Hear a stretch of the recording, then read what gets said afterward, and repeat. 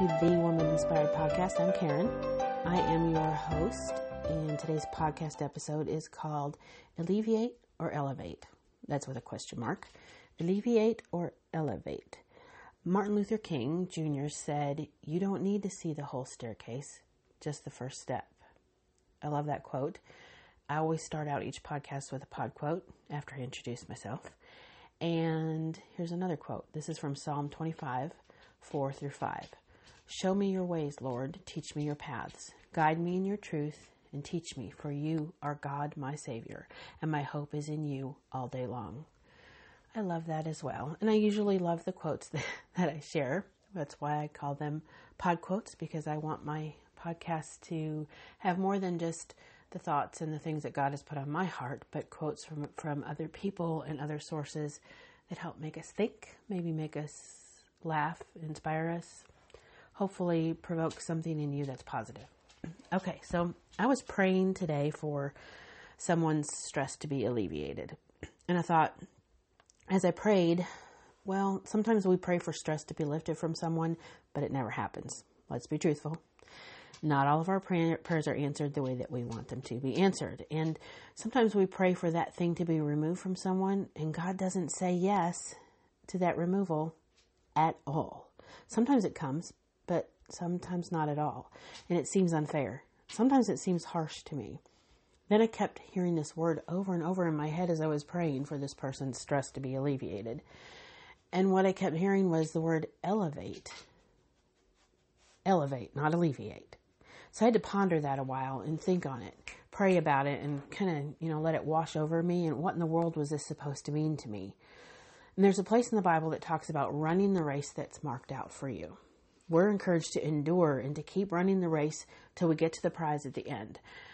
And I often hear people say to just remember that this life is not a sprint, it's a marathon. That's a pretty big one right now on t-shirts and bumper stickers and things like that. And it's good. I take that to mean that we're supposed to be in it for the long haul, and however long that haul is, and that we're supposed to just not give up. We're supposed to strap on the best tennis shoes we've got, grab a water bottle, tuck some Kleenex in our waistband or our bra, whichever applies to you. And okay, way back when I would run, I would tuck a quarter in the tongue of my shoe in case I needed to make an emergency call along the route. But really, you might have to run probably 64,000 miles these days before you would find a working payphone. So don't put a quarter in your shoe. It's just going to be uncomfortable. You might grab your debit card and tuck it in your waistband or your C-cups in case of an emergency, and you'll be fine. That tells you how old I am, that I would keep a quarter in my shoe to make a phone call, right? And we'll be set if we just kind of stay prepared for the long haul. So tackle that marathon and don't come up for air until you're done. Keep running the race. That's kind of the message in the world at large right now, but also a biblical message. It's good advice. It is biblical wisdom and solid tips from the inspirational world at large. But what happens when you keep tripping over your own feet? Not that I personally know anything about tripping over myself, and if you know me, you know how absurd that is, because I am frequently tripping. Okay, so what happens when you get so tired and weak that you have to stop and sit on a bench for a while? Well, the world says we can't do that. We're supposed to stop and smell the roses, but then if you linger too long, the world complains, or they goad you about it, or they make fun of you and berate you for being so slow or being lazy or getting behind. There's a lot of pressure in our everyday world. Sometimes some of us then expect the finish line to somehow miraculously be even closer, merely because we think we need it to be closer. We desire for it to be closer. Some people even expect the race to stop or the whole world to pause because they get a rock in their shoe along the way and they have to stop. They want everything to stop. Whoa, stop everything. Mr. Joe Blow has an issue. So the entire world has to stop their marathon. Wait for Mr. Joe to remove the rock, only to find out it's not a rock. It's a bunion on his foot. He has a hole in his sock and he didn't realize it. Okay. Now we have to stop everything so Mr. Joe can go get new socks. The rest of the world has to take pause, take note, stop being who they are, stop pressing on to the goal that God has for them, stop moving forward because Mr. Joe or so-and-so Mrs. Jane doesn't want to be left out. Mr. Joe and Mr. Jane wants pity. They want attention because they're different, they're wounded. It's sitting in a bad place in their sock, even though this hole in the sock is something they hadn't ignored and it was of their own doing. Did I tell you that Mr. Joe's feet stink too? He doesn't keep them clean. He doesn't take care of what he has. He doesn't care what take care about what he's supposed to be doing. So he's slow, and he expects everyone else in the marathon, in the race, on this journey in life, to slow down with him instead of letting them run their race and keep up their own pace and going for the goals that God has for them. He's that person that really doesn't want to be in the marathon and wants everybody to have pity on him because he has to be in a marathon. Because we're all in a marathon. We're all in the race. I don't want to be like Mr. Joe or Mrs. Jane, who doesn't take care of myself for the long haul. But sometimes the long haul is hard. I actually heard a pastor today in a sermon I was listening to saying that God cares about your salvation, number one, and he cares about you for eternity. But God isn't just in eternity, and he isn't just in heaven. He's in the day-to-day. God cares about your stress, your grades, your paycheck, your work, your church, your relationships. He's in all of it. And sometimes we forget that. That means he's in the day-to-day on this race, in this marathon, in this journey. But guess what? The race does not stop.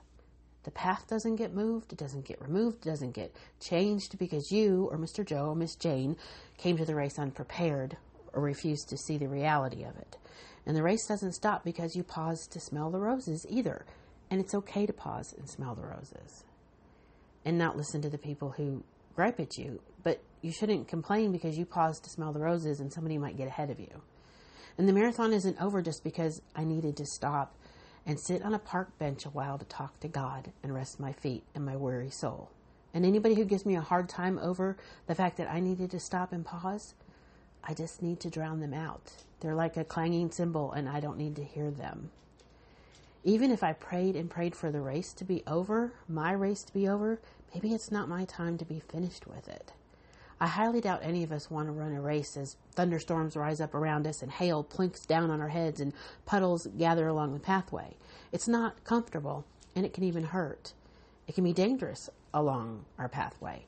Other runners can push us out of their way and shove us to the side, push us to the ground, be rude to us along the way, leave us in their dust and make us feel alone, rejected, inadequate. But you know what? That's part of the marathon for all of us. That's part of running this race.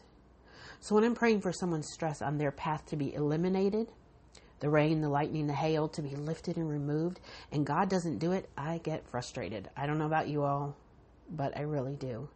All the while trying to remember that God may have a purpose or a reason for not removing their storms, for lifting their stress, whatever it is. Maybe they need to learn how to get through the storms in life and continue on the race. Maybe what they're going through now is just strengthening them and helping them and giving them insight that I wouldn't even know about because they're headed for something even bigger. I don't know.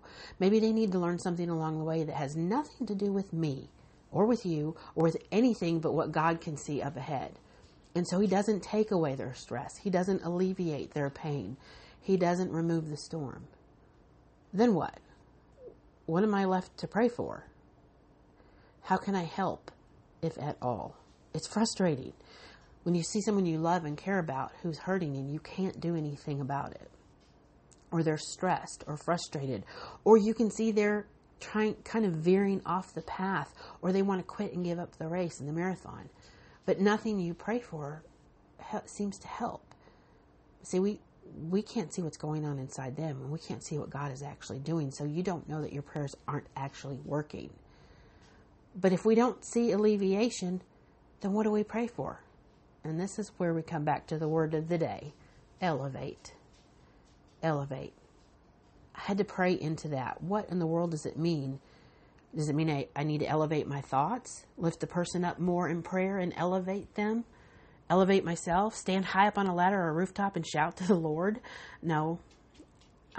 It means that instead of praying for their stress to be alleviated, I should pray for their eyes to be elevated. Their thoughts to be elevated, their spirits to be elevated. In the middle of the storms on the race marked out for them, I should be praying for them not to be watching the storms or the puddles or the other runners, but the prize up ahead and the person who is leading them on the journey.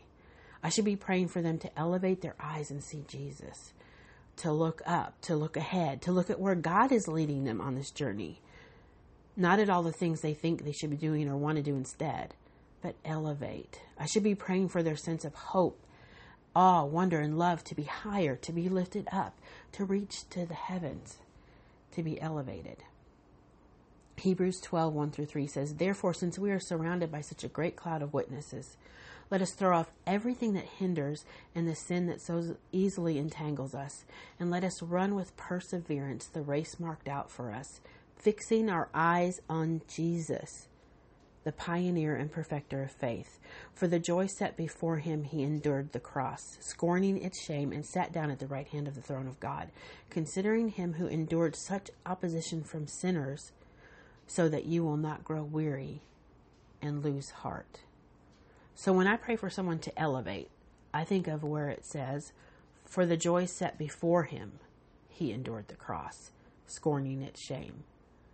For the joy we have coming, for the joy the Lord can fill our hearts with, and the joy of the prize at the end of the race, we can endure things on this path that we don't want to.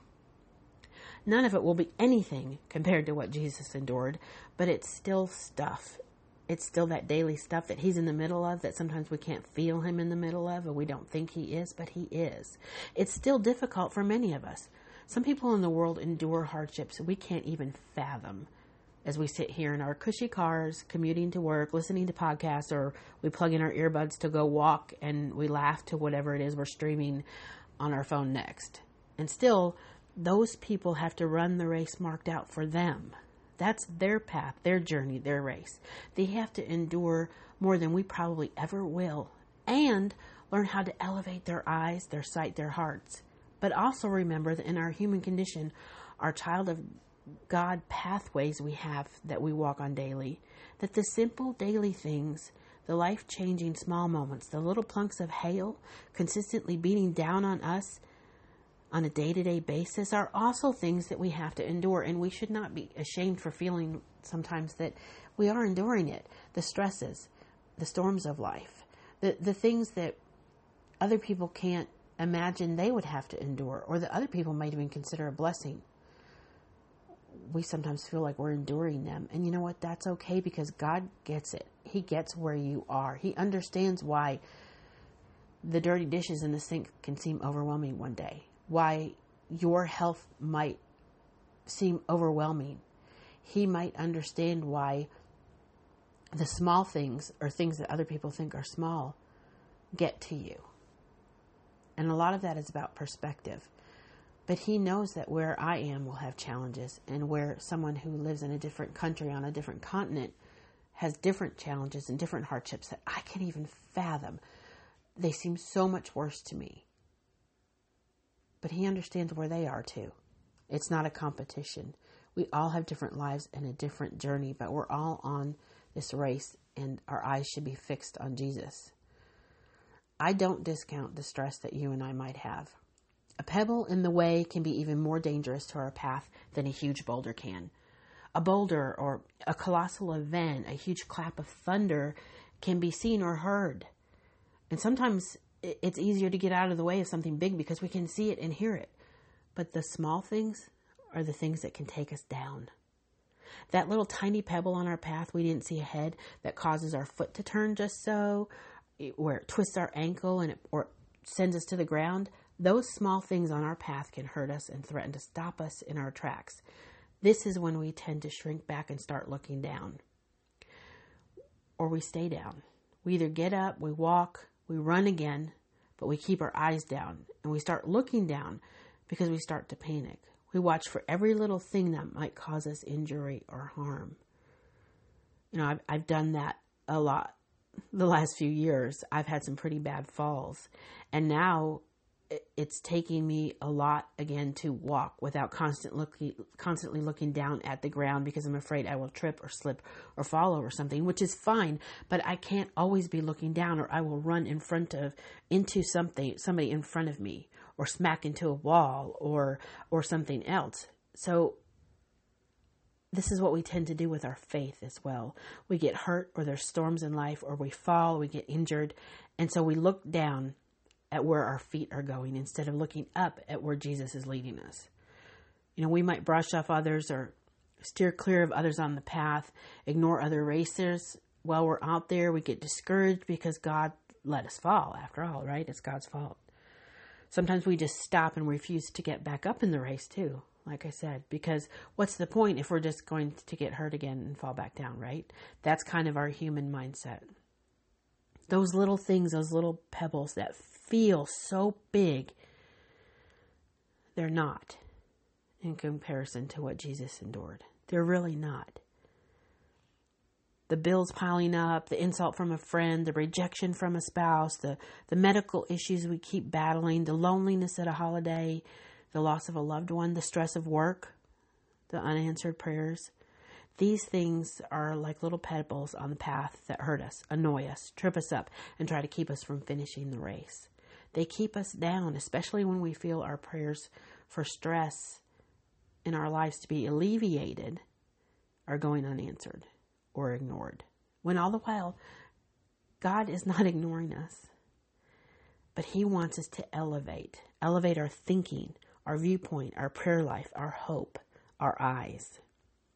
The last part of Hebrews 12, 1-3 says, "Consider Him who endured such opposition from sinners, so that you will not grow weary and lose heart." God doesn't want us to lose heart. He doesn't want us to grow weary. He endured so much and so much more opposition than we ever could on a daily basis. But how do we do that? How do we not grow weary? Colossians 3:2 says, to set our hearts and minds on things above, not on the things of this earth. I'm going to repeat it. Colossians 3:2 says, not to set our hearts and minds on things of this earth, but to set our hearts and minds on things above. We need to elevate our focus. Keep your eyes, your heart, your mind, your spirit, your hope, your faith on Jesus. Have you ever seen anyone walking and holding their cell phone? I'm sure you have. I was walking down a busy hallway the other day, and people like this annoy me, I have to tell you. And I pause here to say that I say this hypocritically because I have done this myself. I have done it a few times, actually, and I keep learning, but then I sort of forget, and then I do it again because I get distracted, and so I have to check myself. But I was paying more attention a few times to clicking on the podcast icon on my phone as I was walking and going to take a walk, instead of getting the podcast up and going before I set out to walk. Dumb. That is dumb for me, dumb for you. Just telling you, not a smart thing to do. I ran smack into someone one time, and I mean hard, because I had my phone stuck in my face. I did this, and yet I hate it when others do it. So again, I have to check myself. I have to lift my eyes up and pay attention to what's out in front of me, instead of having my eyes down. Well, the other day I saw a man do very much the same thing, only he was typing as he was walking, looking into his phone, not paying attention to where he was. I could see his thumbs just going 100 miles an hour. He was at the opposite end of the hallway coming straight at me, and I could see from my end what he was headed for, but he couldn't. I said kind of loudly, "Hey, watch out." But he had earbuds in and must have been listening to something, because he didn't hear me. It wasn't 10 seconds later, he walked straight into a huge recycling can, tripped over it, and fell. And some of the cans and bottles came out of the top of the recycling can, like the lid came off of it and some of that stuff came out. All the while, he managed to get back up, still looking at his cell phone. The entire time, he was looking at his cell phone and moving his thumbs. That's either talent or I don't know what. Freakiness. It was weird. He never even looked up at me or over at me. He kept on walking. He didn't even stop to clean up the mess he made. He tripped and fell because he wasn't watching up ahead. And when he ended up in trouble, he left a mess in his wake, and he didn't even stop to clean it up. He ignored it and kept on going, all in his own little world. Kind of has a few overtones there to what I was just saying, right? I was shocked, though I shouldn't be. I know more than a handful of people like this. And I'm sure you do too. They do as they please. They don't care to look up, look around, acknowledge that God should be leading them. And when they make a mess, they act like they had no part in it. They leave the mess behind for other people to clean up, not caring who gets hurt in the process, and they just keep on going. Does that sound familiar? Yeah, it does to me. Well, so when we turn our eyes downward, though, and we're not looking, our hearts tend to follow where we're looking. Our eyes tend to lead our heart and our mind and our thoughts, our hopes, our belief, the way we live. So when we lose focus on God, when we look down instead of looking at Him and what He has for us, we forget that He's there. We're human. We have feeble brains, poor memories, and unfocused focus, right? We need the reminder that the Lord is there. He's not just the light at the end of the tunnel. He is the creator of the light. He's the creator of the tunnel, the marker of the path that's set out before you and before me. But when we see storms and we get afraid, or we trip and we fall, and we tend to take our eyes off Him and we're not focused on Him. And it becomes a bad habit. We forget. Oh yeah, what? Jesus is there. Oh, I forgot. Oh yeah, this is the way I'm supposed to go. Oh yeah. Oh, my bad. That's what people say, my bad. We're just that way. This is why we need the daily reminders. We don't just need to pray for alleviation of stress and to get our own way. We need to elevate our thinking, our prayers, and step up our efforts to keep focused on what's important. We need to open our minds to being transformed from self-centered thinking into God thinking, so we can know what God says is important and that who we are in Him is important as we run this race that He set out before us. I remember when my son was about 6 years old and he wanted to play soccer. He loved anything having to do with sports. Soccer balls, baseballs, footballs, basketballs. He loved throwing a ball and hitting one, period. Didn't matter what it was. Of course, he did not like running bases or running up and down a basketball court. So, smart little fart that he is, he learned very quickly at a very young age that if he was able to sink a basket from anywhere on the court, anywhere where he was standing, then he didn't really have to run hard. and if he hit a baseball hard enough and far enough to call it a home run, he didn't really have to run very hard either. So that's how smart he was. And he's very good at any kind of ball. He's just not good at socializing in team sports. But this is one of those cases where I'd say his skill and effort were totally motivated by laziness. Yes. And he learned early on that he wanted to kick a ball. He loved to kick and kick a ball any which way. Even now, he still loves dodgeball and kickball. Again, doesn't like the dodging, the running, and the actual effort that it takes to put into everything else, but he likes kicking the ball. So at 6 years old, we enrolled him in a Pee Wee soccer league. He was so excited. His very first game was pretty hilarious, though. If you've ever watched little kids out on a ball field, it's quite entertaining. My stepdaughter played soccer also when she was 5, but she didn't really play. Let's just say that. She was there, but she didn't really play. She stood out in the field. She listened to people yell. She did some cheers and some kicks. Not kicking the ball, just some cheers and some kicks. She picked the dandelions in the grass, and one time she decided to braid another girl's hair. And so as the coach is hollering at the kids for them to run down to the other end of the field, my stepdaughter, she was holding on to the girl's braid, running behind her, trying to finish braiding her hair as they ran. She has priorities. What can I say? So, and I will say this, she became a very good volleyball player. Okay. So anyway, back to my son. He loved the fun of the kick. And so when he got out on that soccer field at this first game, he was so excited. He actually was one of the first to kick the ball, and he ran right behind it, and no one else was near. He was fast as can be with those little legs.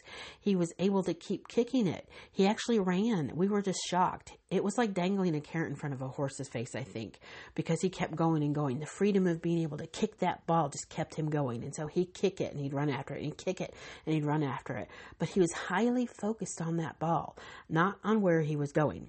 He didn't pay attention to the path up ahead or any of the calls from the coach or people hollering at him to pay attention. Because before you knew it, he was all the way at the far end of the field, kicking the soccer ball, all the way into the next field, into the middle of another Pee Wee soccer team game. It was very funny. He didn't look up. He didn't elevate his eyes to see that even though he was having fun on his journey, he was headed in the wrong direction. So we can get that way too, right? We can get so focused on what we want and what we want to do that we ignore what God is calling us to do and where he's calling us to be, because we keep our eyes down and focused on what we want. And when I think of the lessons I learned from watching my son play his first and only soccer game, I might add, I also have to tell you that shortly after that very long drive down the field where he kicked that ball into the other field, another boy kicked the soccer ball really hard, very close to my son, and it hit him square in the crotch. He doubled over, he fell to the ground, and that was it. He was done. Boom. No more soccer for him. So I can't say that I blame him. Okay. Back to what I said earlier, a quote from Martin Luther King Jr. He said, "You don't need to see the whole staircase, just the first step." We can only take one step at a time in this race, and that is true. If we sit and worry what each next step is, then we're focusing on things way too far out in front of us. But if let's just look up and focus on what God has in front of us, for us, we will keep running the race. We just need to stay focused on Jesus, and we can take that one step at a time. God calls us to take one step at a time when he calls us to on this journey, and to have faith that he will provide the strength and energy to take the next step, the next curve, the next set of stairs, one step at a time. We need to keep focused on him and elevate our eyes, elevate our hearts, our hopes, our prayers, and our faith. And he will let us know when he needs us to turn, go left or right, or this way or that way. If we look down out of fear, out of weariness, or try to plan our own way without keeping our eyes focused on him, we will undoubtedly trip and fall again and again and again. So I want to encourage you to work hard, first of all, to help elevate your own thinking, elevate your faith, elevate your prayers, elevate your eyes, and stay focused on Jesus. And then the next time that you're praying for someone else, whatever it is you're praying for them, also pray that whatever it is that they're going through, whatever their need is, whatever their issue is, that you also pray for them to elevate, not just to be alleviated, but to elevate.